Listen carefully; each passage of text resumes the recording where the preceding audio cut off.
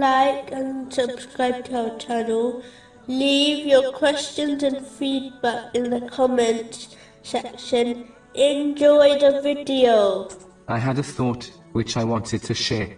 I was pondering over the great tests and difficulties the righteous predecessors faced during their lives, and how they overcame them through patience and sincere obedience to Allah, the Exalted.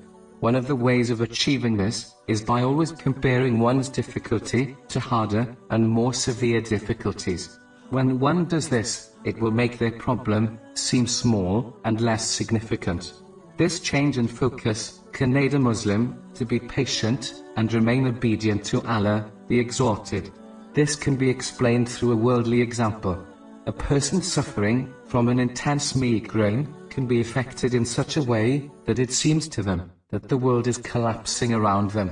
But if this same person was on a ship which is about to hit an iceberg and sink in the middle of a freezing ocean, then their intense migraine will not seem like such a big deal. In fact, they would probably not even be affected by it at all, as their whole focus would become shifted to the imminent life-threatening danger, meaning the sinking ship.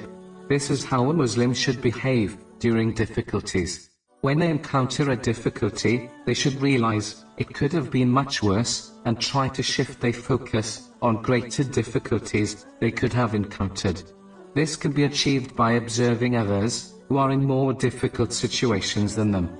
For example, a person who suffers from back pain can ponder over the person who is physically disabled.